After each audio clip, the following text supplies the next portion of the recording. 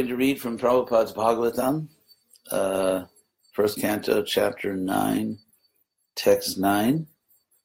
Om Namo Bhagavate Vasudevaya. Om Namo Bhagavate Vasudevaya. Om Namo Bhagavate Vasudevaya. So I'll read the verse. Tan Sametan Mahabhagan Upalabhya Vasutamaha Pujayamasa Dharma Gyo Desha Kala Vibhagavit. Translation. Bhishma Dev, who was the best among the 8 Vasus, received and welcomed all the great and powerful rishis who were assembled there, for he knew perfectly all the religious principles according to time and place. Prabhupada's purport. Expert religionists know perfectly well how to adjust religious principles in terms of time and place.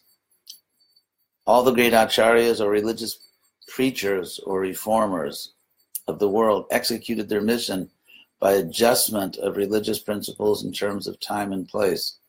There are different climates and situations in different parts of the world. Different climates and situations in different parts of the world. And if one has to discharge his duties to preach the Lord's message, he must be expert in adjusting things in terms of the time and place. Bhishma Dev was one of the 12 great authorities in preaching this cult of devotional service, and therefore he could receive and welcome all the powerful sages assembled there at his deathbed from all parts of the universe. He was certainly unable at that time to welcome and receive them physically because he was neither at his home nor in a normal, healthy condition. But he was quite fit by the activities of his sound mind, and therefore he could utter sweet words with hearty expressions, and all of them were well received. One can perform one's duty by physical work, by mind, and by words, and he knew well how to utilize them in the proper place, and therefore there was no difficulty for him to receive them, although physically unfit. That was Prabhupada's purport. So,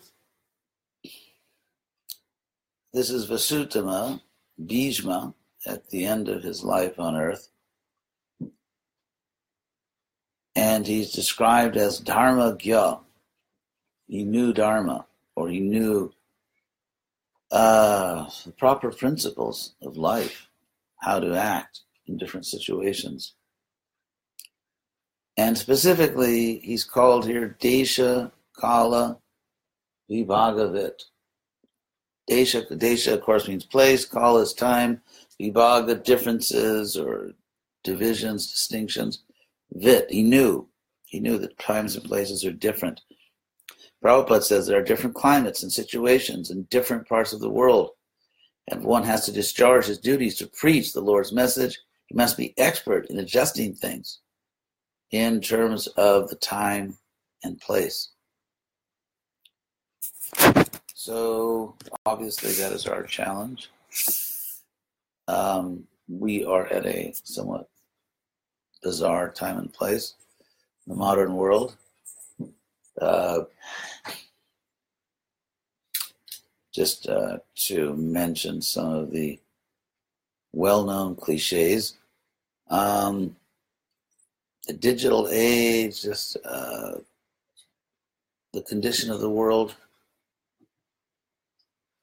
Of course, is very different than it is now, than it was. So,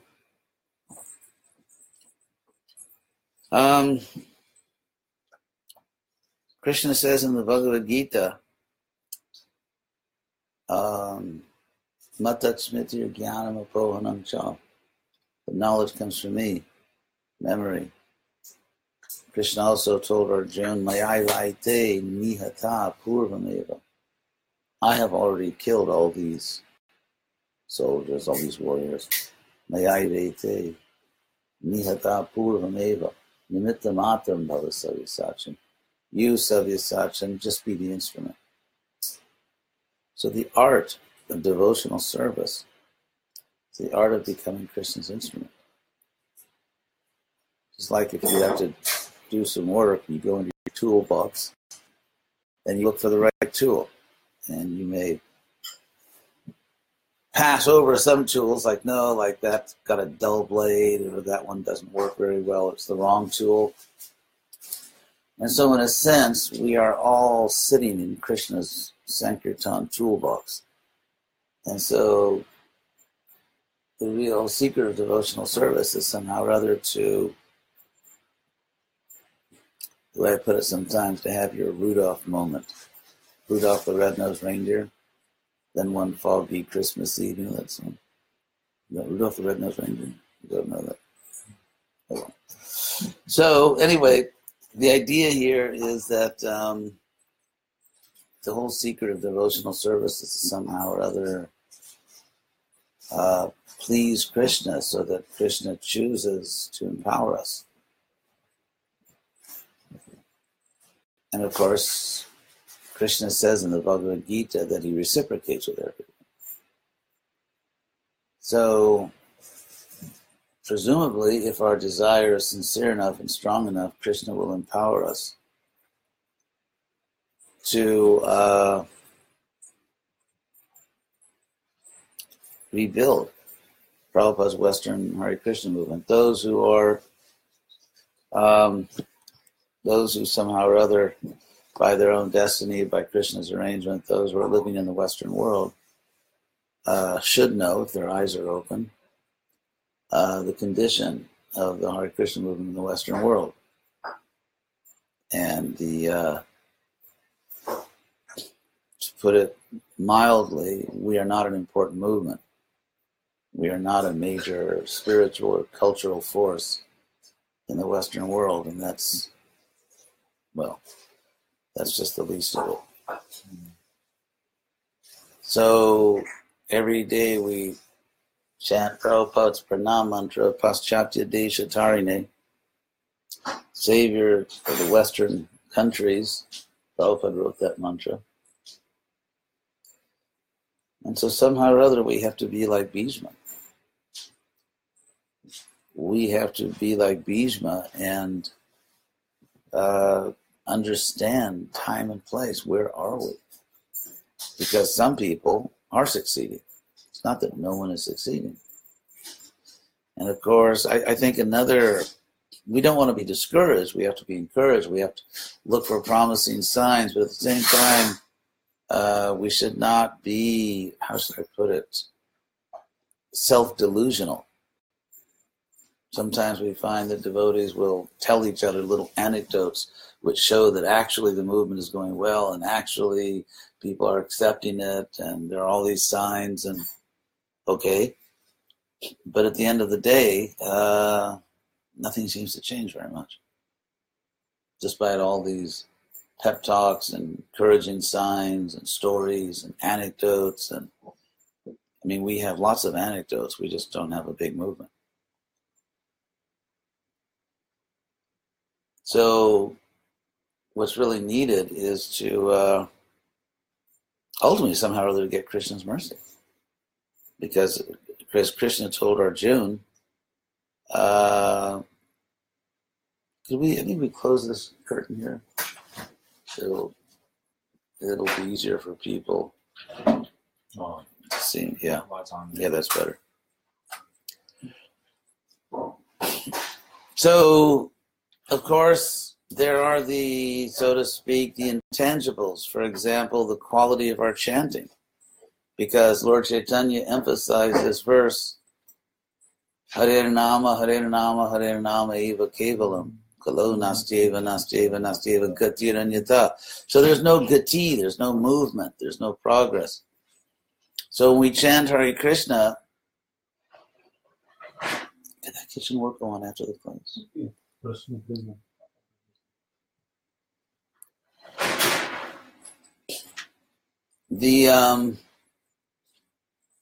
Because when you chant Hare Krishna, only Krishna knows the quality of your chanting. We can be in a kirtan and, dancing or banging on the drum or banging on the kartals, and everyone can think that we're, I'm an enthusiastic devotee, but am I really focused on Krishna? Am I just having a good time with my friends doing kirtan? to what extent am I really deeply focused on Krishna internally? Because surrender, I mean, sometimes it's external, like if Krishna asks you to do something that you may not want to do, but you should do it. And so there are external events which require surrender. And there are internal events. The quality of our chanting, whether we really pray to Krishna, whether we remember Krishna.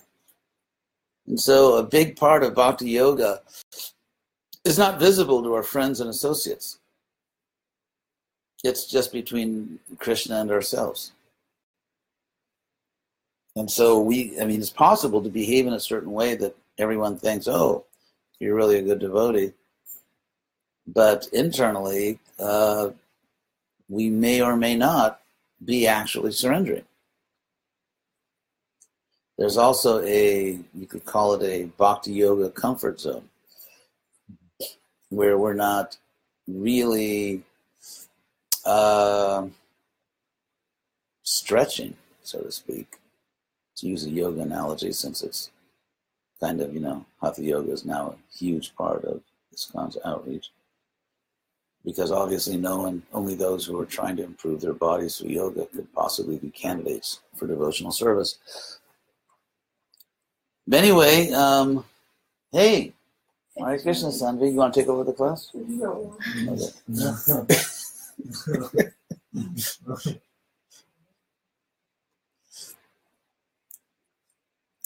So, time will tell. And if we look at the history of Lord Chaitanya's movement, when Lord Chaitanya came, of course, there was the original Hare Krishna explosion when Lord Chaitanya came. And he spread his movement as only he could.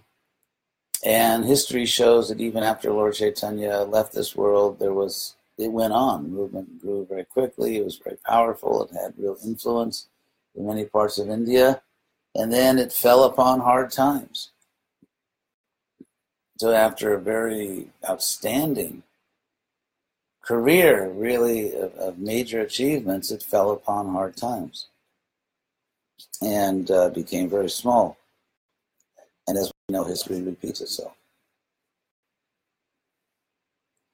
So, and of course, we have to keep up our spirits. We have to keep up our enthusiasm. But at the same time, sometimes we can keep our spirits up so much that we just sort of we don't really pay attention to the problem. It's like someone can have a problem that really needs to be addressed. It could be a medical problem. And then the person may say, well, no, I believe in positive thinking. I'm not going to worry about those things, I want it. And everyone can encourage them, yes, just be positive. But meanwhile, you really need to go to a doctor. So positive thinking is nice, but not as an excuse for actually facing reality. So we need to take a really hard look at where we stand in the marketplace, so to speak, because we're not the only people who are trying to attract the hearts and minds of the people. There are many, many groups. There are many, many people who want to spread their movement. And are we really, Prabhupada, of course, placed extraordinary emphasis. I quoted many, many quotes from Prabhupada, quoted Prabhupada in my Vyas Puja offering this year, in which he emphasized very strongly the need to attract local people. Like whatever country you're in, you have to attract the local people. And he emphasized this all over the world, in America, and Australia, and Africa, and Europe, everywhere he went. He kept emphasizing that's the real success for a movement. Because the real purpose, the reason Prabhupada got on the boat, the Jaladuta, was because he understood the geopolitical reality of the world. He understood America was a leading country, despite some bizarre political events in the last few years. It's a leading country in the world, and therefore he said if America becomes Krishna conscious, or if the Americans or just even a significant number, which could be, 1% of the people in this country seriously accepted Krishna consciousness, that would be 3.3 million Western devotees. It's a lot of cartels. Right? Who's going to polish all the cartels? That'll be your job. So that would be 3.3 million or more, whatever the population is now, devotees. That would just be 1%. And the whole world would feel it. So I've been trying to sort of alert people to this. It's not always the most fun thing to do because some people think, we should just look at the positive and everything's fine. I've actually had devotees tell me everything's really going well. And, fortunately or unfortunately, I was with Prabhupada. I traveled around America. I know what he told me. I know what his vision was. And we need to fix something.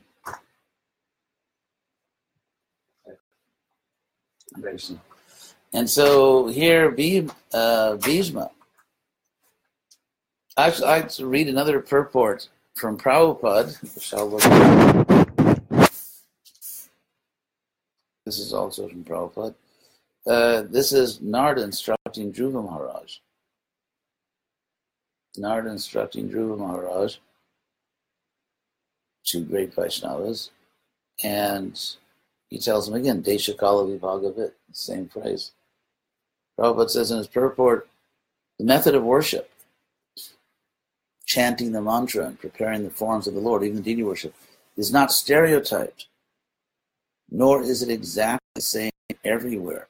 It is specifically mentioned in this verse that one should take consideration of the time, place, and available conveniences.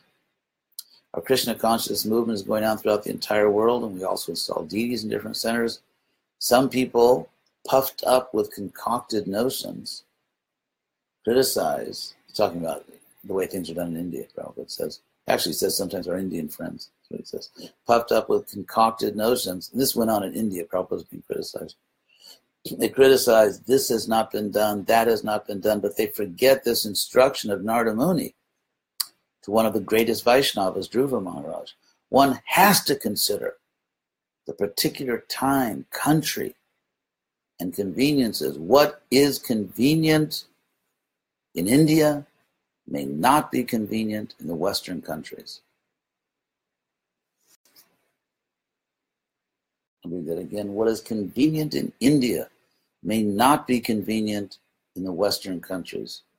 Those who are not actually in the line of acharyas, or who personally have no knowledge of how to act in the role of acharya, unnecessarily criticize the activities of the ISKCON movement in countries outside of India. The fact is that such critics cannot do anything personally to spread Krishna consciousness. If someone does go and preach, taking all risks, and allowing all considerations for time and place,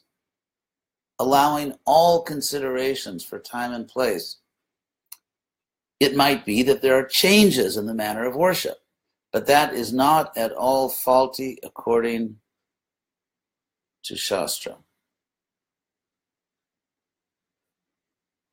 So in chapter 6 of the Nectar of Devotion, Rupa Goswami makes a distinction, which Prabhupada translates and explains.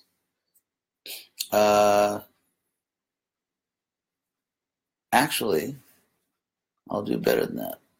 I'm going to, of course, charge you a little more, but I can read it to you. So, I'll actually read it to you. The Nectar. There are advantages to the digital age. Let's see, other books by Srila Prabhupada. The Nectar of Devotion. And this is chapter 6, How to Discharge Devotional Service. So let me read this chapter 6 of the Nectar of Devotion. Srila Rupa Goswami states that his elder brother, Sanatana Goswami, has compiled Hari Bhakti Vilas, which has just hundreds and thousands of details and rituals, for the guidance of the Vaishnavas, and therein he has mentioned many rules and regulations to be followed by Vaishnavas. Some of them are very important and prominent, and Srila Rupa Goswami will now mention these very important items for our benefit. The purport of this statement is that Srila Rupa Goswami proposes to mention only basic principles, not details. For example, a basic principle is that one has to accept a spiritual master. Exactly how one follows the instructions of his spiritual master is considered a detail. For example, if one is following the instructions of his spiritual master and that instruction is different from that of another guru, this is called detailed information.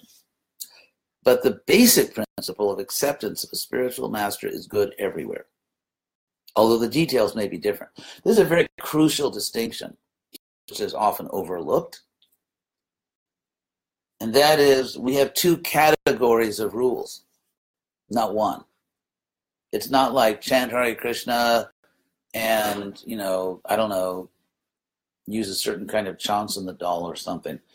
It's, we can't think that they're just all the rules. You just have to follow the rules. No, Prabhupada says there's two categories of rules.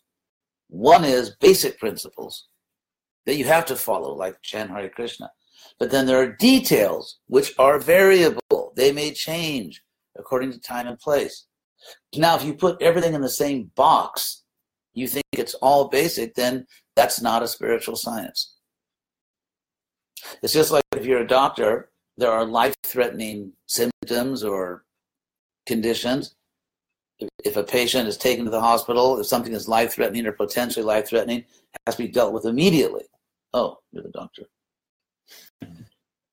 Whereas something which is not life-threatening is not that serious. May be uncomfortable for the patient, but first they have to look at the life-threatening. So there are distinctions. So Prabhupada, Rupa Goswami and Prabhupada translating mentions these basic principles.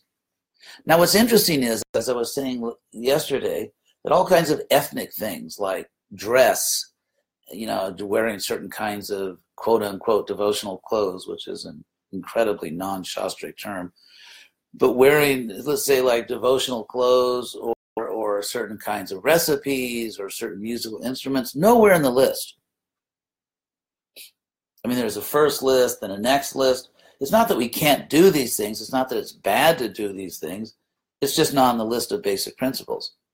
And so to look at those things as basic principles is not to understand the spiritual science. That's the point. And so, obviously, if we put these two things together, when the Bhagavatam says twice about Bhishma and then Narada instructing Dhruva, Desha Kala Vibhaga Vit, we have to understand differences of time and place. When Prabhupada says, for example, don't change anything, as he said, and then when he says you should adjust everything, you have to be intelligent. You have to put those two things together. Clearly, when Prabhupada says don't change anything, he's talking about the basic principles. And clearly, when he says you should adjust everything, he's talking about the details. If we think details are basic principles, we are not spiritual scientists. And we're going to present to the public something which is just no one thinks is a spiritual science, which is kind of what's happening now in this country and in most Western countries, that very few people recognize what we're doing as a spiritual science. And maybe one reason is that we need to get in shape. Maybe if we understood better what a spiritual science actually is and what it isn't, and maybe if we presented Krishna consciousness in a more rational way as a spiritual science, not as an ethnic tradition, people might take us more seriously. Imagine those, all of you practically, you come to America and you study, pursue some career. What if you went to a university in America and said, that's not the way they do it at IIT? Or no, I went to some university in India. No, we don't do it that way. That you would obviously very quickly terminate your career, right? Isn't that a fact? You're working for some company, you say, no, when I was in India, we didn't do it that way. So in any field of life, whether you're trying to spread Krishna consciousness or just advance your career, you have to know where you are.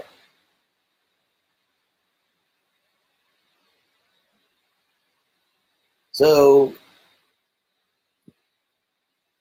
some people, some devotees feel more Krishna conscious when they dress a certain way.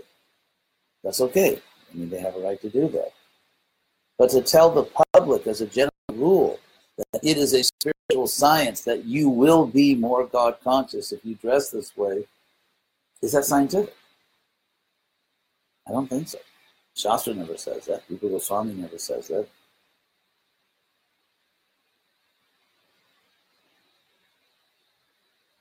And the idea, frankly, that you will love God more if you wear certain kinds of clothes, does that sound rational to you? Obviously we should wear decent clothes. Dressing decently is a principle, because that's a moral principle. One should dress decently. And that's what Krishna teaches in Bhagavad Gita. Krishna teaches in the Bhagavad Gita, Sattva Guna, offered to Krishna with devotion, it becomes Shuddha Sattva, it becomes purified goodness. And as I said in Bhagavad Gita 4.24, I quoted last night, that Brahmarpanam, when you make an arpan, when you make an offering to the Absolute, Brahma Arpanam, when you make an offering to the Absolute, Brahma Havir, that which you offer, this is in chapter 4, that which you, Havir, of course, literally means ghee. But what Krishna does, we didn't get a chance to do all that in the Gita, in the class yesterday, because there was just so many things to say. But what Krishna talks about offering, because he says that without offering, without doing sacrifice, this world is simply bondage. Lokoyam karma bandhana. This world is just the bondage of karma unless you offer sacrifice. And so when Krishna talks about sacrifice, he uses the classic language. He talks like Havir, ghee, or Agni, the fire. Agni, from which we have in this word ignite, by the way. So he's talking about the fire sacrifice, but immediately afterwards, he makes very clear that actually there are many kinds of sacrifices. Like yogis, for example, you can make your mind the fire, and the Havir, you can offer the sense activities into the fire of the mind, or what's that? Or you can offer the sense objects into the fire of the senses. So the classic sacrifice, where you have a fire and a Brahmin puts some ghee in the fire, that becomes symbolic. Many things can be the fire, many things can be the ghee. But the principle, the underlying principle is universal, that you're offering. And so Krishna says, Brahmarpanam, in that same chapter, when you make an offering, Brahma Havir. Oh, thank you. I'll give you a tip later. So Brahmarpanam, Brahma Havir. That which you offer, the actual object that you offer, also becomes absolute. And this is what Prabhupada translated this for us when he's talked about spiritualizing material things, Krishnizing, that if it's used in Krishna's service, it also becomes spiritual. Prabhupada talked about this, and the Gita verse, which explicitly states this, is 424. So Brahmarpanam, when you make an offering to the Absolute, the actual thing you offer, whether it's your body, your energy, your mind, your money, whatever, food, whatever thing you actually offer to Krishna, it becomes spiritual. Brahmarpanam, Brahmahavir, Brahmagno, because it's accepted by the Absolute. The Agni, the fire, which ultimately represents Krishna, is spiritual. Brahmanahutam, and you become spiritual. The person who made the offering. Oh, thank you.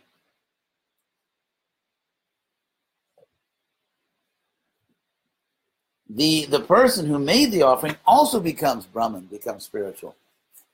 So, Brahmarpanam, Brahmahavir, Brahmagnau, Brahmanahutam, and then Brahmaivatena Gantavyam.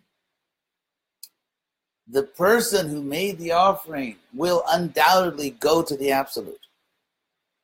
That person will go to Krishna, will go to the... Why? Brahma Karma Samadhina, by the samadhi of spiritual work. Brahma Karma Samadhi.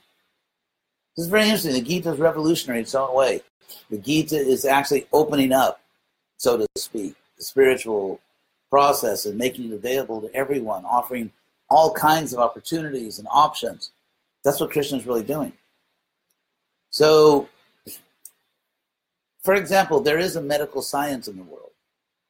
But if you need help and there are no doctors, the fact that there's a medical science doesn't help you.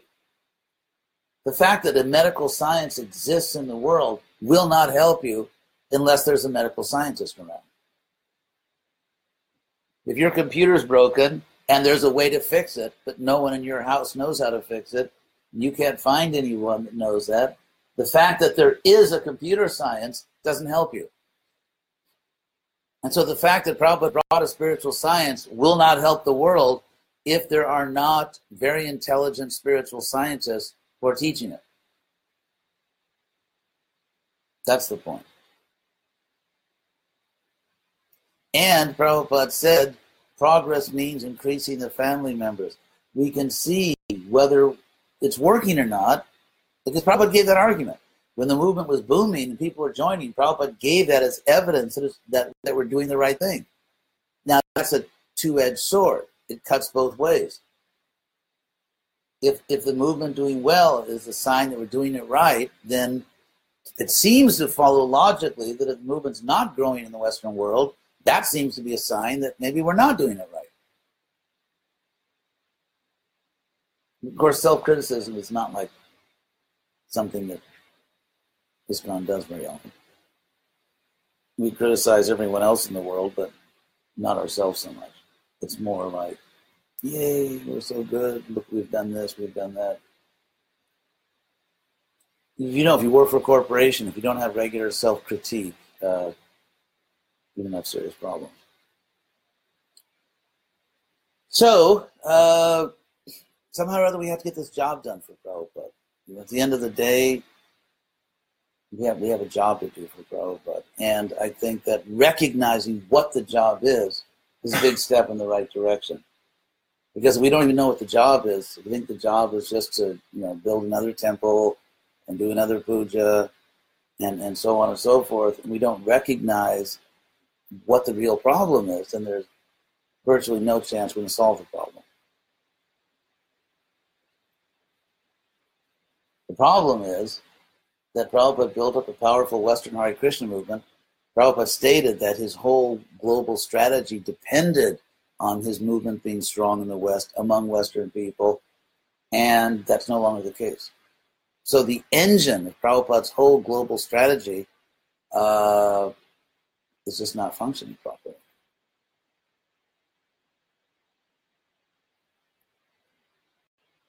And so what Prabhupada really needs right now is not just, frankly, rituals. He needs someone to get this job done. That's what Prabhupada actually paid attention to. Those were the devotees that Prabhupada paid attention to. That's what Prabhupada needs. It's like that famous story where I'll tell you a story from Prabhupada. It's a Prabhupada story that I experienced personally.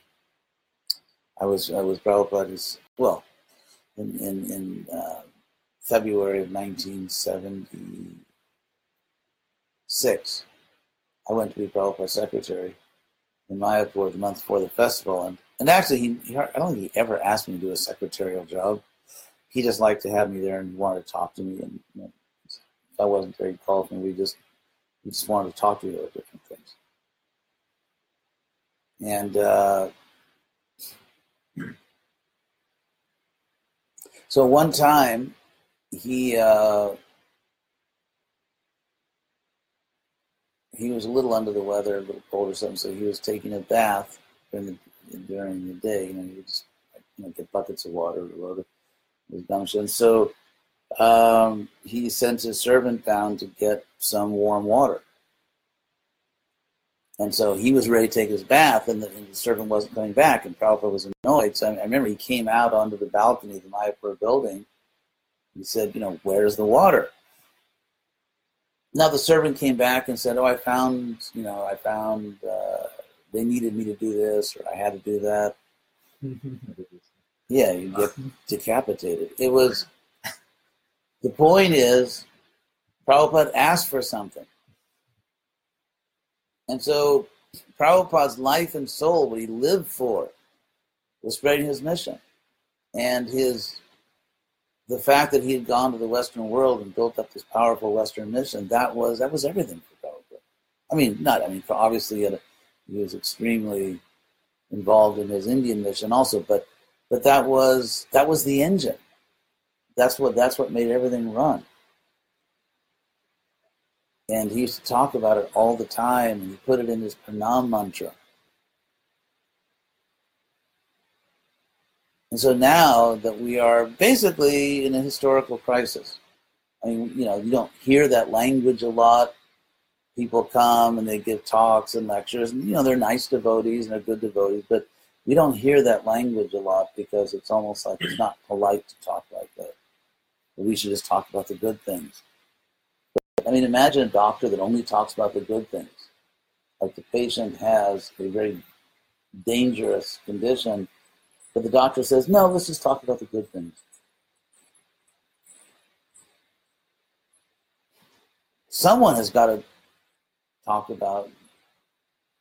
has to tell the truth. That it's a crisis. It is a historical crisis. If you are a professionally trained historian, there are different fields. You can be a computer engineer, you can be a doctor, you can be this or that, but there's also a field called history. If it's not your favorite, that's the way to talk to it. But anyway, there's a professional field in which you study these things, and you see signs and symptoms, and you see where things are going. And there's even a subfield called religious history, the history of religious movements. And there's a history of new religious movements. And so if we study these things rationally, we are in a historical crisis. And putting our head in the sand or just, let's just Haribol, and that's nice, it's all good, but just jumping up and down and banging on drums and kartals isn't going to make the crisis go away.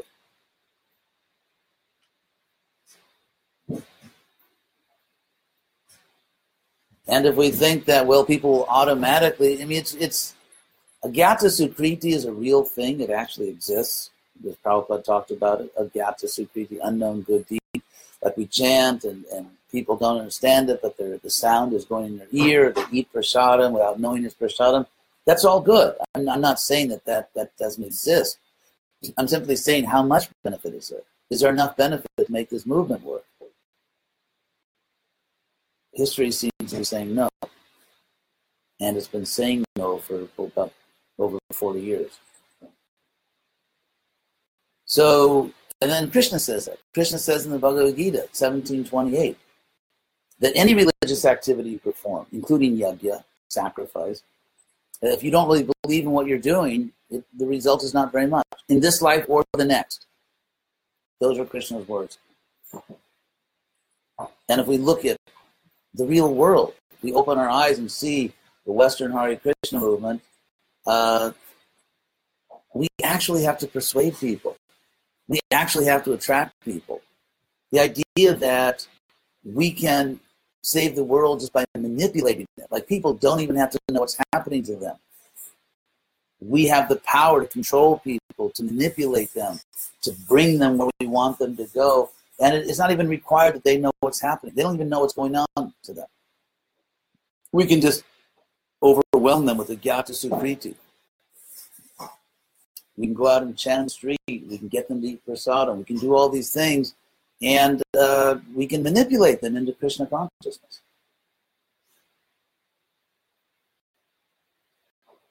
Again, I'm not saying there's no benefit in prasadam. I'm not saying there's no benefit in Harinam. I'm simply saying, how much benefit is it? Prabhupada once wrote me a letter. When I was a grihasta, actually. Prabhupada wrote me a letter, and he said that there's mental speculation, which we don't do, and there's philosophical speculation, which we do. And he gave this example. Krishna says, Rasoham apsukam teya. I'm the taste of water. So if you speculate, is that true or not? Is Krishna the taste of water? That's mental speculation. If you accept Krishna's statement, but then you say, well, how is Krishna the taste of water? That's philosophical speculation, which Prabhupada said we can do. So I accept Agyata Sukriti, but I'm asking the question, how beneficial is it? How beneficial is it? Is it beneficial enough to make Prabhupada's mission a success? Is it beneficial enough so that we can just keep doing what we're doing and we're going to fulfill Prabhupada's dreams and the world's going to become Krishna conscious? There's no evidence of that. And there seems to be a lot of evidence that it's not the case. Yeah, of course we should, but we're talking about, in this case, we're talking about trying to understand what we need to do to carry out Prabhupada's orders. So that's, and then we get back to the point of Desha Kali Bhagavit, knowing where we are, knowing the local situation, understanding the difference between basic principles and details, having the intelligence, getting the mercy of Krishna to figure out a way to reach people, having enough common sense to see if some strategy is not working. We're just being honest enough not to pretend or not to just, everyone tells everyone else that everything's fine, everything's great, everything's working, there's no problem, when out in the real world, the Hare Krishna movement has been long forgotten. So, that's the truth as I see it. Some people do want to debate the point. I talk to people all the time, devotees say everything's going great, the movement was, it's just like it always was. And I don't think there's an answer for that. Yes? One thing I understand is devotees are actually advanced, and this is where I get this question about. When you talk about studying the movement, yes. When do you think that is actually, like, when we are practicing service, I sometimes know that I'm not able to that extent. That you're not to that extent where I can actually treat something or tell them that this is what it's going on. Sometimes I also question myself, like, I'm trying to just go down. I'm not. So when actually we can come to the conclusion that, like, well, okay, now we have at least. Right.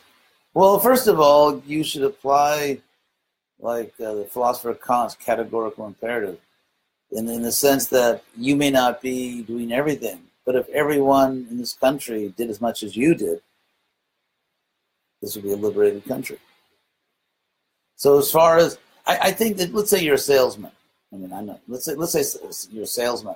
If you really believe in your product, then you go out and tell people about it. You really believe in it. You're really enthusiastic. It's like, let's say, for example, you see a movie. You really like it. And you tell your friends about it. Hey, you've got to see this movie. It's really good. Then, how should I put it? How could someone be in the Hare Krishna movement and not know that if you talk to someone about Krishna, it's very likely they're not going to really take it up? Or that if we go out on Harinam, it's extremely likely that a significant number of people are not going to really join us. And so it's not that we don't believe in Krishna, but we have a standard presentation. We present Krishna consciousness in a certain way.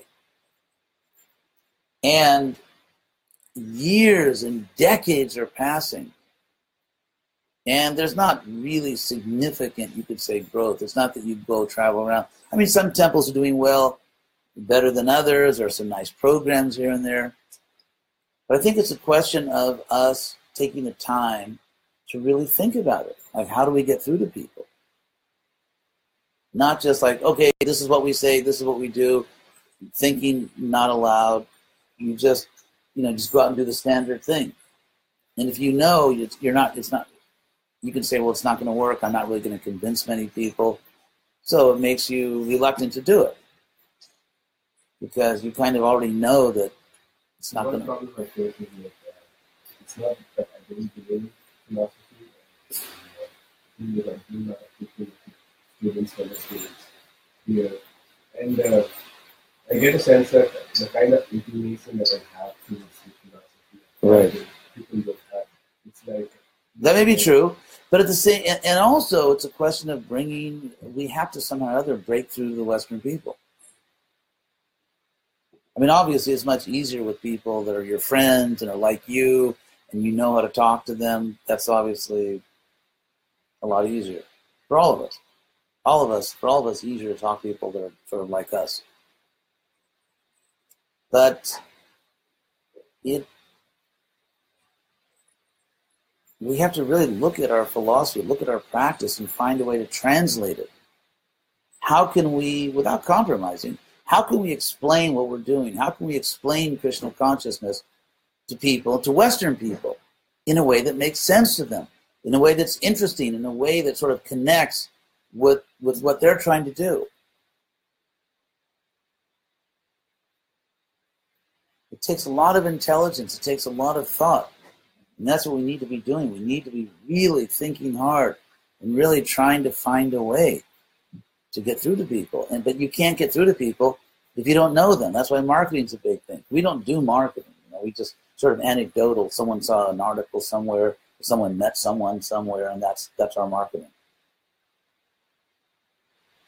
Yes. So this is one general question. Yes. Based on your relation with the Prabhupada, because you know better in his vision, his thought process.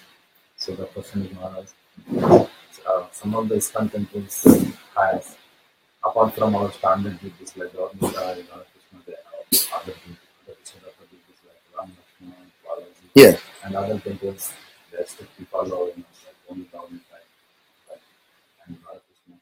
I think Prabhupada approved. I'm trying to think of Sita, Ram, Lakshman, Hanuman, if they were installed in Bombay, Juhu, when Prabhupada was. But I would say, frankly, that's the least of our problems. Because, see, I'm from South India. Yes. In South Indians, the Balaji we use in a very prominent way. Yes. If you say Gaurmita, no one knows Gaurmita. So, if I put a temple... There are temples, New Vrindavan has Balaji. But my question is that, do you think Prabhupada, I think you should ask, actually we have a deity worship ministry. You should ask them. I got different answers from different... Well, but we have a deity worship ministry. So they're the ones that sort of compile all Prabhupada statements. Because the Prabhupada movement, Prabhupada vision to the movement, like how that's conscious. Yeah, but then we have a ministry that deals with that. But again, that's not really ISKCON's problem. We actually have centers in South India, all over South India, and they're going on. And they have nice programs. So again, that's not the problem. The problem is that Prabhupada's main program collapsed. That's the problem. And devotees, it's hard to get people to focus on that. But yeah, talk to the deity worship ministry. Yes. So can you also give us a on because what I see is in the education system wise, American education system is like not different than Indian system that you actually mention about that. And I do face difficulty in this, to communicate with people around here. Oh yeah. Okay, I'll repeat the question because someone wrote in Satya Devi Das. They can't hear the comments and questions with other people. So you're asking about it's like difference in education system, cultural differences, educational systems. Yeah, but the point is, we are in America. If we go to India, we have to do everything the Indian way.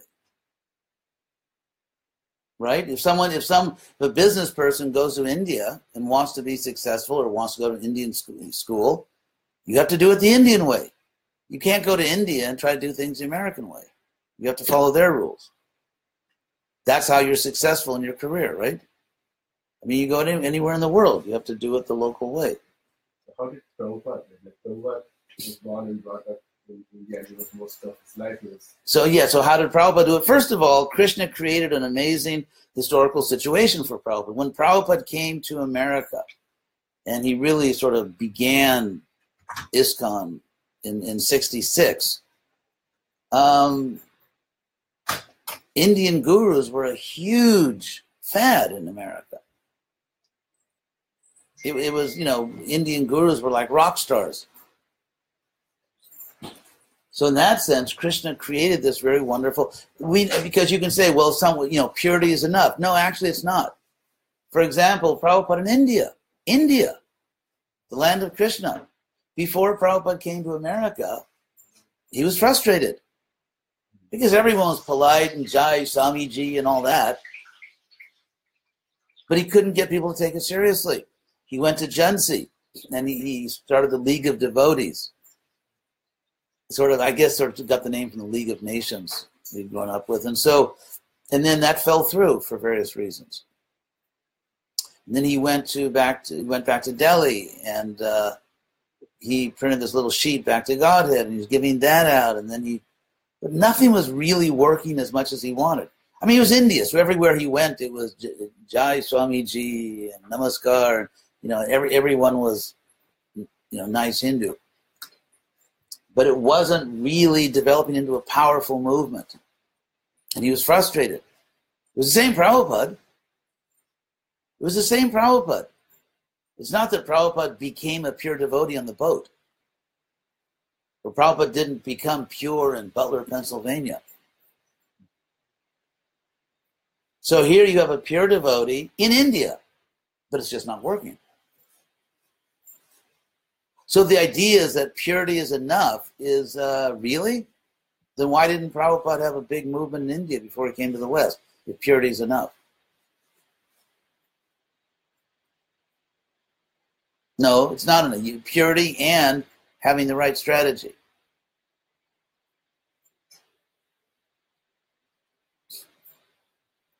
So if we are living in this country, or any country, but whatever country you're living in, if you're taking all the benefits of that country and not giving back, Prabhupada said, what did he call it? He had a really derogatory word he used for it. No, he once chastised an Indian student. It was a young Indian student. And Prabhupada, he said, you're a beggar. He said, I'm not a beggar. You just come here to take things. I'm coming to give. And so all of us, wherever whether we're born here or come somewhere else, all of us were living here and receiving so many benefits, we should give back. Which means that we don't simply try to give Krishna to our little community. We try to make the country Krishna conscious. And that was Prabhupada's spirit. Prabhupada didn't come when he landed in New York City and just look for some Bengali association.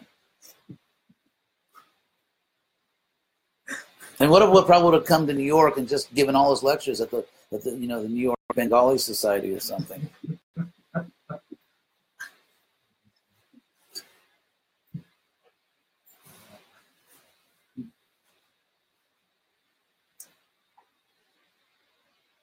Is it also a right statement to say that before one start teaching or something they went through a lot of they gained a lot of belief in themselves, even before they started chanting about Krishna.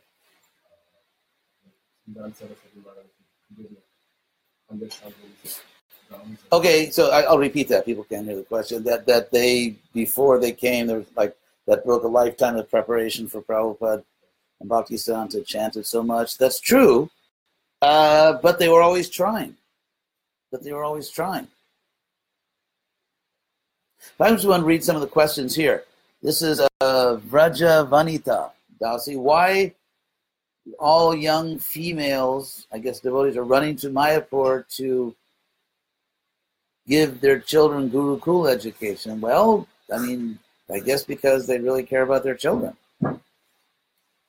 It's, you know, when you have children, naturally you want to save your children. Your first duty is to save your children. So, I mean, I understand that. I think that if you're not just going to save or some people may go to Mayapur Vrindavan to save themselves. But if your children are saved, and if you are basically okay, then just look around and see what Krishna really needs you to do. Do the needful for Prabhupada. Let me see if there's any other questions here that came in on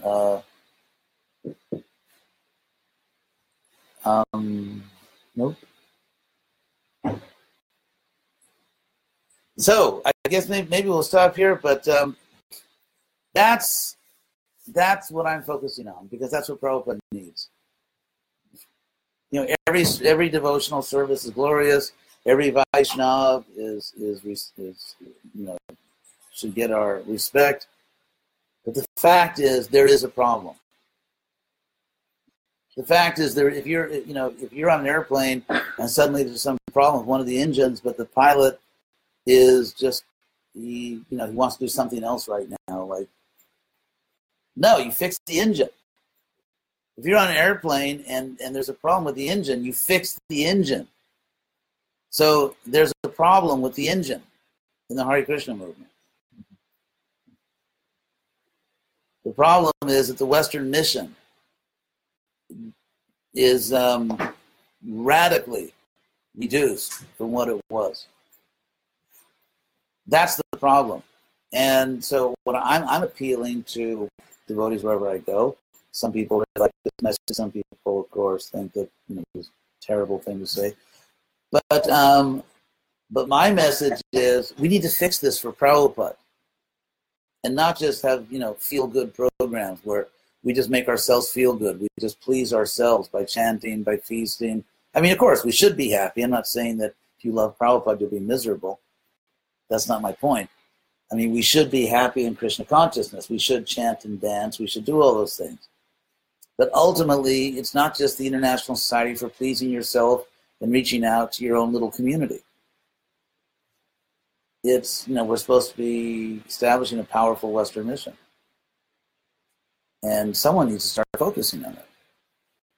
Because it is a historical... Anyone who says it's not a historical crisis is just, I guess, has never studied the history of religions.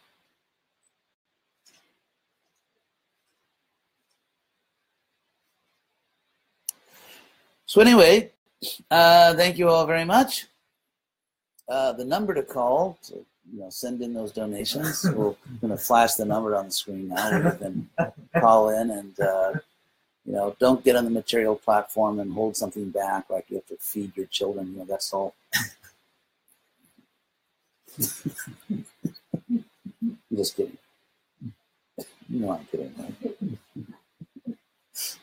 So what do you suggest? Sending kids Mayapur is better, or? Well, these kids are so nice. I mean, I think anywhere they go, they'll just be great devotees. But we don't know what they're doing in the school. I know, maybe they're doing, making little bombs and everything. Can't imagine they're doing anything. It's not good. So, thank you all very much. Thank you for listening. We're going to end here. And we are here in Corvallis, Oregon, being hosted by very nice devotees. And Hare Krishna. Wish everyone a very nice day and life in Krishna consciousness.